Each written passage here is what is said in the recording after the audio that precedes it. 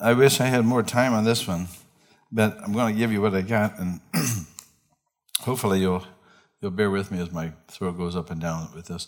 I've been thinking about the resurrection.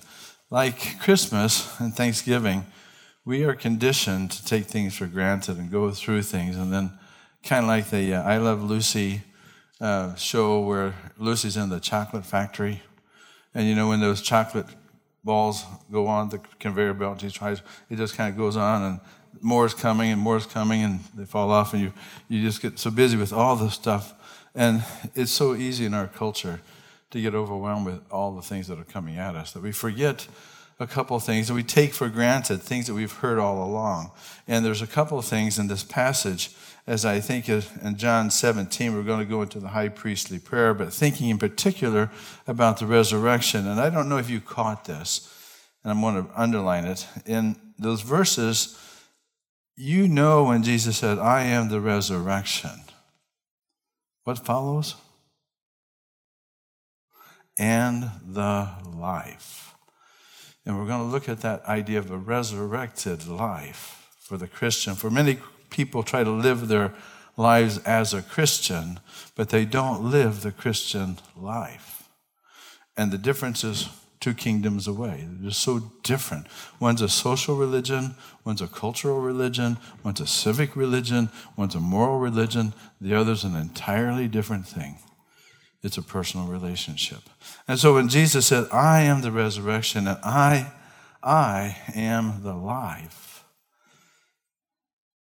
And when Paul would get into that topic, he said, we know that this death that Jesus died and the resurrection and the cross and the ascension, all that is wonderful, but there's a purpose to it. And the purpose is going to come as you see Pentecost unfold in time. But he says the death that he died to sin once for all, but the life he lives. And sometimes you don't get that focus. We focus on the death, yeah. We focus on the cross, yes, and some, yes. But the life he lives is present tense. And that's why Peter would say, we're born again to a living hope. Not just a hope, but a living hope. And therefore, as we get into thinking about the resurrection is a means to an end. And as we get into this message this morning, I'm thinking about these answers that the priest, Jesus, our prophet, priest, and king, that when you hear the story in context, you think about what was on his mind and what is he thinking about. And we talked about this last week when we talked about when the historical Jesus, the Son of Man, the Son of God, he is still alive.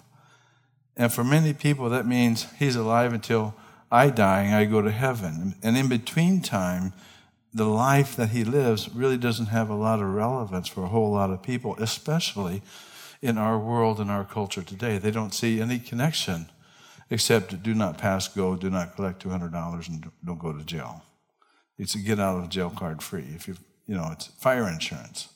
But this idea of life from the resurrection starts with this hearing and obeying, responding, and moving towards the one that God says, this is my son. Nobody else is going to have that title. And we know that he came for lots of things, to fulfill the law, to fulfill prophecy, to be the priesthood, which is one of the things we'll look at today, to be the mediator between God and man. We know that he's going to be the Messiah, the King, all of these things. But the idea, he is your life. That phrase, he is my life. So I want to summarize the whole point today is this. Jesus wants us to share in the resurrection life so that we may participate in glory. The idea that the resurrection is not something out there that's optional. It's an invitation to participate in a new way of living your life. And therefore, to summarize in an elevator style, the gospel you can have new life in Christ. You can have new life in Christ. Repeat those 7 words. You can have new life in Christ. And what's that mean? New life in Christ. But Jesus wants to share with us as he's praying, as he's going to the to the cross in the last week, there's something on his mind, knowing that the resurrection is a means to another end. He's praying, and we'll look at this, but I want you to see where he wants us to share in his resurrection life so that we may participate in glory. Paul said it this way in Colossians 1:26, the mystery, it's a mystery, and the Christian life is a mystery sometimes, but what was hidden has now been manifested and revealed. It's no longer a mystery. The Messiah is here, and the past generations and the prophets and all those things that were written about now has come into fruition as the King has inaugurated the kingdom. It's brand new. And God is out to restore a redeemed humanity. It's not the same. He's not interested in the world. He's not interested in changing the world. He's not interested in changing the flesh. He's interested in killing that and introducing a whole new community of people that live by the Spirit and have the grace of Christ because they know the resurrected one, to whom God willed to make known, and here it is again, the riches of his glory, of this mystery among the Gentiles, which is 3 words, Christ in you. So the Christian is not just an ordinary guy with an attached religion that he can fill out on the forms. What religion are you? The Christian is a container of the Holy Spirit. And there's something new. And so if you think about what Paul said in Romans 8, that what shall we say then to these things? If God is for us, who is against us? And he who did not spare his own son, but delivered him up for us all, how will he not with him freely give us all things? The idea that there's riches of glory just ready for you. But so often we're like the Beverly Hillbillies. Come listen to my story about a man named Jed, poor mountaineer. And so we're hillbillies living in a mansion, but we don't know all the resources that he's got. And so I want to go into this thing. I want you to hear what our Redeemer has done for us. And imagine that if you were invited to stand in the very presence of God right now, what would be your body posture? What would be the look on your face? Christ would look at you, and how would you look at him? Because you're stepping into the very presence of God as we are this morning. And we do so with a sense of a consciousness of an awareness that we're not just doing a church program here. We're stepping into the very presence of God. And either you will feel comfortable and comforted, or you will withdraw and shrink away in shame and fear. The idea, if you sin 3 times a day, and 365 times a year, round it off to 1,000. I'm 59 years old. 59 times 1,000 is 59,000 sins. 69, yeah, that's right. Sorry, I made a mistake. I couldn't get away. How would you feel standing before a holy God with 69,000 sins? I couldn't look up. I'd be terrified. I just knew, I would just know that if I were to, I couldn't move. I would be paralyzed, as you would be, for the shame would be too great. Now imagine if you had 0 sins. 0 sins. That you would approach the Father with no sin on your account. What would your body posture be like? Yeah. Oh, you'd just be free because all the weight of your guilt and your shame would be totally removed. And that's what this says. Christ died once for sins, once for all. And the sins that he died for were every sin that you would ever commit in your entire life, no matter what they were. Before you were born, Jesus died for them all. And therefore, when he said, "It is finished," that work on the cross would be applied to you. The just for the unjust, Jesus for me and for you, so that he might bring us to God. Now, if Jesus is going to bring us to God and say, "You pay," you're going to be held accountable. Oh man, we wouldn't want to go. But the idea that my friend Jesus, my Savior Christ, the Lord, the Messiah, died, was put to death in the flesh, but he was made alive in the Spirit. And so the word of the Scripture, the promise is, and this is the testimony, that Jesus would tell the Father at that point in time, "Father, you said that if Jerry would believe on me, I am the resurrection and the life," and Jerry understood that, and I've given him my promise, and I've given him my life. You said he would be forgiven. Jesus will say that about you. Jesus will say that about you. I died for her. I died for him. And therefore, he's mine. He's mine. The testimony is this, that God responds that he's given us life in this eternal life, and this life is in his Son. He who has the Son has eternal life. But he who does not have the Son doesn't have the life. And therefore, he will never see the life.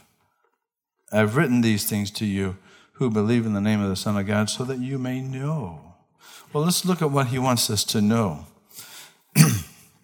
Understanding that God died for us and rose again, understanding that he wants us to live again, understanding he wants us to participate in the resurrection life. We say with Paul, "I have been crucified with Christ. It's no longer I who live life, but Christ, present tense, lives in me." Now that's a mystery, folks. To understand how Christ is actually living in your marriages, how Christ is living in your parenting, how Christ is living in your workplace, how Christ is living in and through you, that's a real mystery. If you haven't got confused by that by now, join the club. But the idea that the promise is this resurrected Christ now through the Holy Spirit comes to live and dwell in each one of us. And the life I live in the flesh, I live by faith in this one, the Son of God, who loved me. Paul was convinced of that. And he gave himself for me. Paul was convinced of that. When Christ died, though, and we'll hear this when we get into Pentecost, his work wasn't over. The death on the cross was part of it. So what is Jesus doing now? Do you know what Christ is doing right now at this very moment, Sunday morning? Let me share a verse with you. It's an amazing verse. Stop and think about this in light of your life. Hebrews 7:25-27. Therefore, Jesus, he is able to save forever those who draw near to him, near to God through him. And get the next part. Since he ever liveth, always lives, to make intercession for them. This is the high priest at the right hand of God, making intercession. He's praying for you, even as we speak. It was fitting for us to have such a high priest, holy, innocent, and undefiled, separated from sinners and exalted above the heavens, who does not need daily, like those high priests, to offer up sacrifices, first for their own sins, and then for the sins of the people, because this he did once for all. There it is again. Once for all, when he offered himself up. In the same way, notice what the Spirit of God does. In the same way, the Spirit also helps us in our weaknesses. For we do not know how to pray as we ought, but the Spirit himself intercedes for us with groanings too deep for words. And sometimes when you hit those reality of pain points and real terror, you think, I don't know how to pray. The Spirit of God does. And He's praying for you and for your loved ones. He's got your back. He's got you covered. Jesus is praying. The Holy Spirit's praying. And therefore, understand that we have a high priest, the high priest, Jesus Christ, at the right hand of the Father. And when the Son, the high priest, prays, what do you think the Father does? He's not just being superfluous and saying he's really doing business with God. And the God the Father answers the high priest. So I'm going to look at this part in John 17. John 17, put it in your mind, is you know this as the priestly prayer. John 17 is the priestly prayer. And therefore, as you come into this section, there's something here I want you to see about how God wants us to participate. But I want you to stop and think for a minute. This is a prayer. It's the priestly prayer. And usually the priest would go into the temple, and nobody would go into the temple except the high priest once a year. But here the high priestly prayer is recorded for us by John. Now, how did John write these things? You ever think about that? Was he eavesdropping? Was he, how did he know this? Well, we don't exactly know, but we know this, that John 13, 14, 15, 16, 17, 5 chapters are all in line with the Passover week. And after the Last Supper on Thursday, moving towards Golgotha, I think that's when Jesus realized, and He was teaching and training His men to abide in me. Abide in my word. Ask whatever your word, but abide. Stay in my word, John 15. And then John 16, He says, the Holy Spirit, I'm going to send you a helper. He's going to help you. And then John 17, I think on the way to Golgotha, maybe in the garden, Jesus stopped. And whether He went off to the side or we don't know, or maybe He told John later, but it was almost like impromptu, but Jesus lifted His eyes, and from the heart the mouth speaks. It just poured forth. On the way to the garden, I suspect that they heard Jesus pray over them. And what He prayed is what they remembered as they went into that week. Jesus was not afraid to be transparent in public with prayer. And so He said, He said, Father, I've glorified your name. And now He gets into the garden.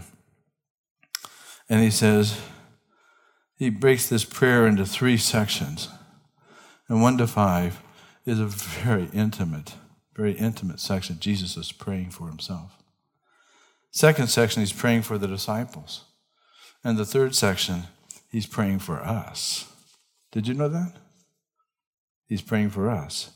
His prayer for Himself says, it's an intimate prayer. This is never one that He said, this is the Lord's Prayer. I want you to pray this way. This was not to be reproduced so as institutional prayer, but it was more than to be reproduced because it shows how Christ loved the Father. And so He says, He spoke these things. He says, Father, the hour has come. Glorify your Son, that the Son may glorify you, even as you gave Him authority over all the flesh, that you have given to Him, so He may give eternal life. And there it is again. But you have this idea that God and the Father, Jesus and the Father, are sharing glory. And He says, I'm here to live out your desires. I'm here to honor your name. And God says, I'm going to honor yours. There's a reciprocal relationship, and He'll do the same for you. You honor the Father will honor you. You glorify the Father will glorify you. Jesus knew that salvation would soon be accomplished on the cross. But that wasn't all. I have glorified it, and I will glorify it again and again and again and again. Therefore, this is just the beginning. Grant that my homegoing, my death, and all I'm going to go through, my suffering would be to your honor and glory. That's a very personal prayer. And in sickness, that's what you pray too. May I suffer well. May I suffer well to honor you in my pain. That's a different kind of prayer. But Jesus will go on to say, this is eternal life, that they might know thee, the only true God, and Jesus Christ, whom you have sent. And I've glorified you on earth, having accomplished the work which you've given to me to do. Now, Father, glorify me together with yourself. Eternal life is not just going to heaven. Eternal life is participating in the very glory of the resurrection through a relationship with Christ. It's knowing him. It's participating. It's intimately involved. And so Jesus begins to say, Father, knowing you is life. Not knowing you is unlife or no life. And so notice what he says. I have manifested your name. I showed them. I explained them. And he says in John 1:17, no man at any time has seen God, only the begotten God, who is in the bosom of the Father. He has explained him. Explaining who God is the way to manifest the glory. They were yours, God, and you gave them to me. And they have kept the very word that I told them about you. There's the response of the disciples. Now they have come to know that everything that you have given to me, they have seen me live my life. They have come to know who I am. They have seen what you have done in my life through the work that I do. And they have come to acknowledge that he was the Messiah. It says, for the words which you gave me, I gave to them. I manifested them. And they received them. And they understood. And the disciples would know that what the Lord was doing was preparing them to go back to the Father and yet to leave them on earth. And they did believe. So Jesus accomplished that. Well, how do you manifest? How do you show life, that glory? You participate with the Father, you pray with the Son, and you pray with the Spirit, interceding, and you cooperate, but you're living out your life in the very presence of the Trinity, Christ in you.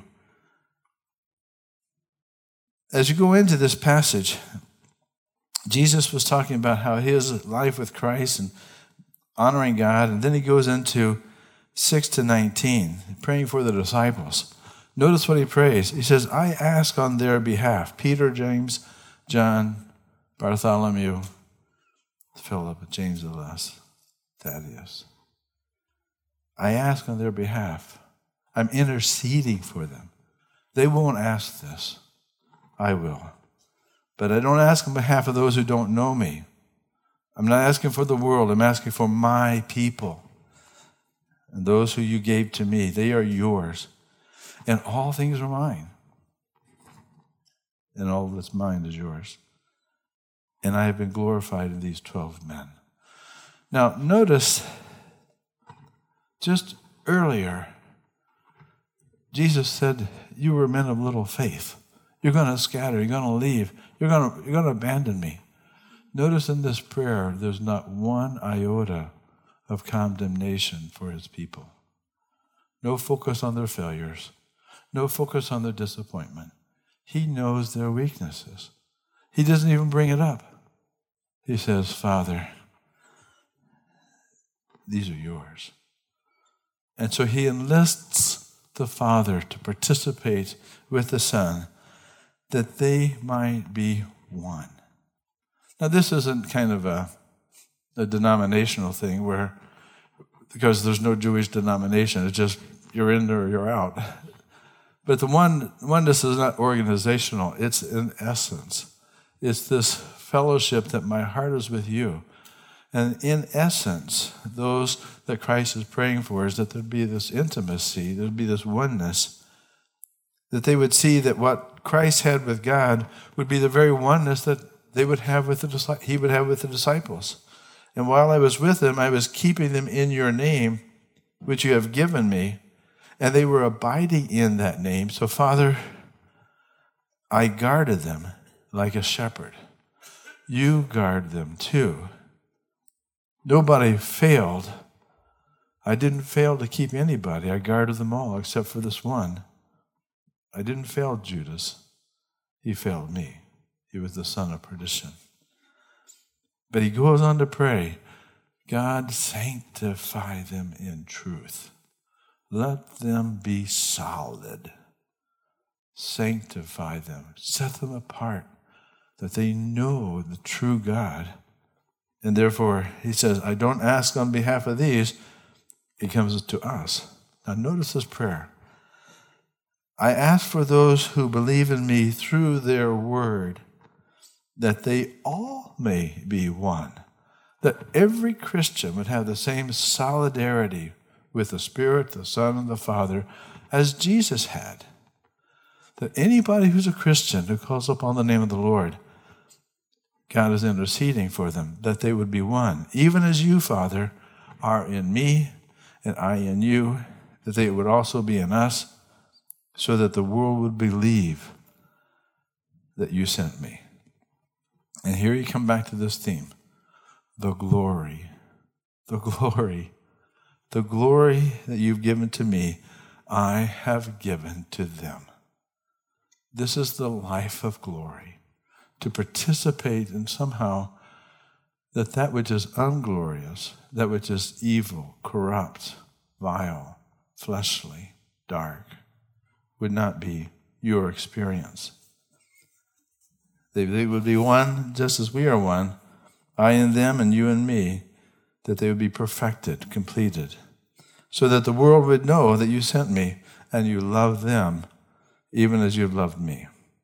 Father, I desire that where they are, in Chesterland, wherever they go, whom you've given to me, be with me where I am, so that you see my glory, that they may see my glory, which you have given to me, for you loved me before the foundation of the world. O righteous Father, although the world has not known you, yet I have, and these have. Get that? These have known that you sent me, and I have made your name known to them, and I will make it known. I've glorified your name, I will glorify it again. I will make it known again, so that the love with which you loved me would be in them. You have to participate in this. You can't be a passive Christian. And therefore, what we talked about at the conference yesterday was being faithful in the presence. That wherever we go as Christians, you have the presence of Christ in you, on you, behind you, ahead of you. You are guarded by the Holy Spirit, and you are a powerful person, not because of you, but because of the resurrected Lord. The power of intercessory prayer, the power of intimate fellowship, the power of the fact that you've been invited to be faithful. And so David Fitch, the Christian and Missionary Alliance guy, came to speak to the American Baptist. And he said, these are the seven ways that we're going to show our presence of Christ. You step into church, and the Lord's table is one. We worship the Lord at the table. We talk about reconciliation, the fact that there's not going to be any conflict or unforgiveness. That's where glory is going to be manifested. When you proclaim the gospel, the good news, in a world that doesn't have good news, that's the power of God for salvation. Romans 1. The discipline of being with the least of these. You didn't go to the nursing homes. You didn't go to the prisons. When do we do that? When you do it to the least of these, you did it unto me. The discipline of giving, fivefold giving. I can't remember what those all 5 things were, but the idea that we're givers, we're not takers. We're servants. but the last one was kingdom prayer.